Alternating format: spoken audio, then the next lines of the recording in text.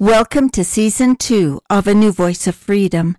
The podcasts are taken from the 4 volumes In Defense of Christianity written by Ronald Keith Messer. Podcast 92 is entitled Technology. By our understanding of temporal law, technology advances, thus providing a seemingly infinite number and variety of choices. As technology advances, freedom increases because choices increase. We motorize everything, even toothbrushes. Whatever we invent, we improve. How far we have come since the earliest sewing machines or the earliest airplanes. Imagine if, like the Wright brothers, you had to ride on the wing of an airplane from New York to Los Angeles rather than sit in the air-controlled comfort of a superjet. Most would decline the honor. Technology has advanced our temporal freedom exponentially. To increase in freedom, we must increase in science and technology. Laws can be organized to advance technology and thus advance freedom of choice. Before technology, man had to rely upon himself or his animals to move him from point A to point B. We even use horsepower as a unit of measurement to measure the rate at which work is done, such as an automobile engine. With modern technology, we may drive a car, board a train, or fly in an airplane. Rockets take us to outer space. Think of the computer and how communication has expanded. As technology expands, our choices expand. Technology, which must obey scientific laws, is one way that freedom is increased. Man uses science to advance technology, which brings seemingly infinite variety to our choices in almost every area of our life. One reason America is considered one of the freest nations in the world is because it is the most technologically advanced country in the world. A nation that does not advance in science will soon fall behind. Wise education is critical to freedom. Those who argue that we do not have free will because we are bound by natural laws appear to ignore the fact that all temporal laws have conditions, and in those infinite number of cases we have the power and knowledge to organize those conditions, thus predicting the outcome. When Christ said, "And ye shall know the truth, and the truth shall make you free," he was speaking of both temporal law and spiritual law. Both laws have conditions. Science teaches us the conditions of the temporal world. Religion teaches us the conditions of the spiritual world. Consider knowledge of the conditions of temporal law as advancing our freedom. Consider knowledge of spiritual laws as advancing our agency. All laws of God, whether temporal or spiritual, were organized by God to make free will possible. We do not yet know how God created laws. That is why we cannot create laws. But we do know why God created laws. It is to help us advance in intelligence by exercising free will, freedom, and agency. Law is the key to freedom. Truth and law are synonyms. Christ said, "And ye shall know the truth, and the truth shall make you free." When you study science, you are studying temporal law. God organized temporal laws to create temporal worlds.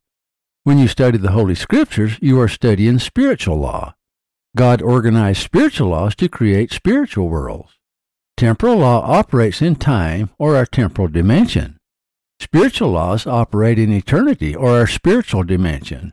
Both dimensions exist simultaneously. Our growth in spiritual law should keep pace with our growth in temporal law, or we will have an imbalance. We violate what the Greeks called the golden mean. These are grave mistakes we are making today. We apply all of our time advancing in technology, but less and less of our time advancing in spiritual things. We have a temporal body subject to temporal laws, but we also have a spiritual body subject to spiritual laws. They are in tandem. When we die, we will no longer be subject to temporal laws. There is only one physical death. We will then be entirely subject to spiritual laws. We are very aware that those who advance in temporal law have great advantages on this earth. However, their knowledge of temporal law in the next world will give them very little advantage. For in the large scheme of things, until we know how to resurrect ourselves or how to create laws, we know nothing. Even the greatest scientific achievements of man on earth cannot add one bit to our eternal progression. Earth is but a type and shadow of what is to come. Those who see our temporal world with temporal eyes only are like the caterpillar who focuses his small ocular spots downward and looks at heaven only with painted eyes.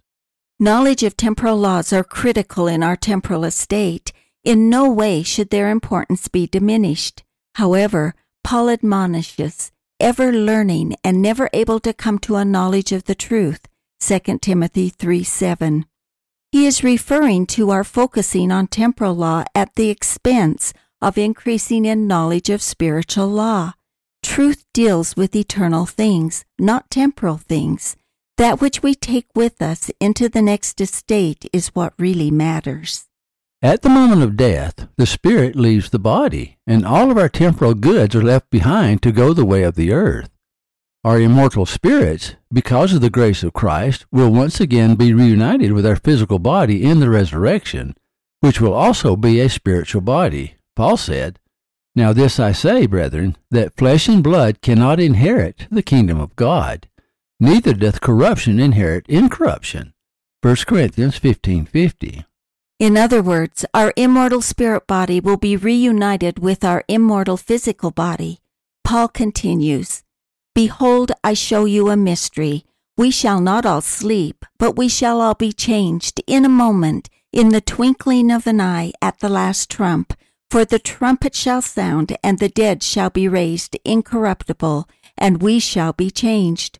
For this corruptible must put on incorruption, and this mortal must put on immortality. So when this corruptible shall have put on incorruption, and this mortal shall have put on immortality, then shall be brought to pass the saying that is written, Death is swallowed up in victory. O death, where is thy sting? O grave, where is thy victory? The sting of death is sin, and the strength of sin is the law." 1 Corinthians 15:51-56.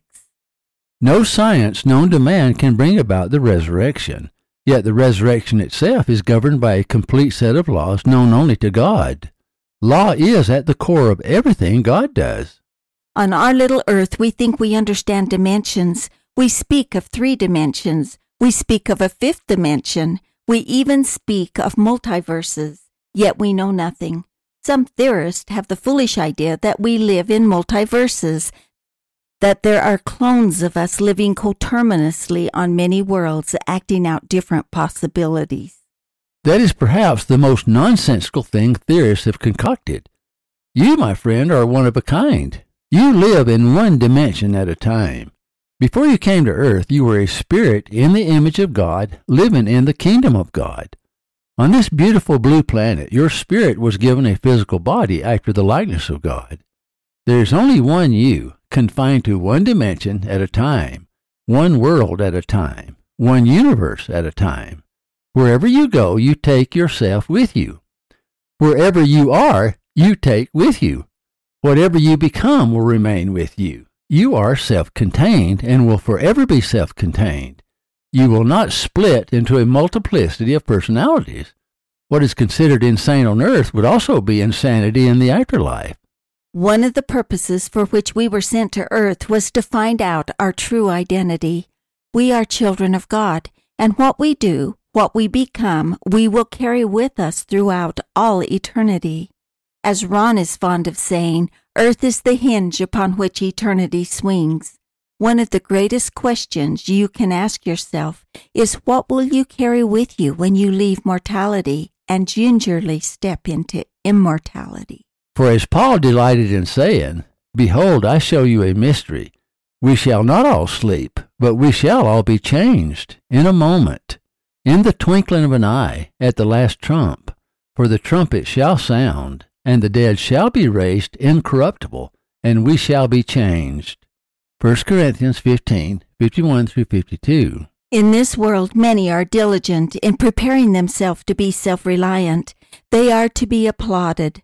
Some learn a trade, some a particular skill, some follow the university route, some focus on their talents and abilities and attempt to perfect themselves in this area and that to a remarkable degree and find tremendous satisfaction in their professions. Earth is not equitable in its measure of success. It may lavishly reward some things of no real lasting value, while it impoverishes others, even punishing them financially because they follow a different path. The world is not fair and has never been fair and never will be fair. Those who measure success by worldly standards will most often be disappointed. But God is fair. Without respect to persons, He rewards everyone according to their works. This will be manifest in the next life. Those who earn millions on this earth because of this skill or that may find themselves impoverished in the next life. Again, I turn to Paul. But thanks be to God, which giveth us the victory through our Lord Jesus Christ. Therefore, my beloved brethren, be ye steadfast, unmovable, always abounding in the work of the Lord, for as much as ye know that your labor is not in vain in the Lord. 1 Corinthians 15:57-58. Thank you for listening.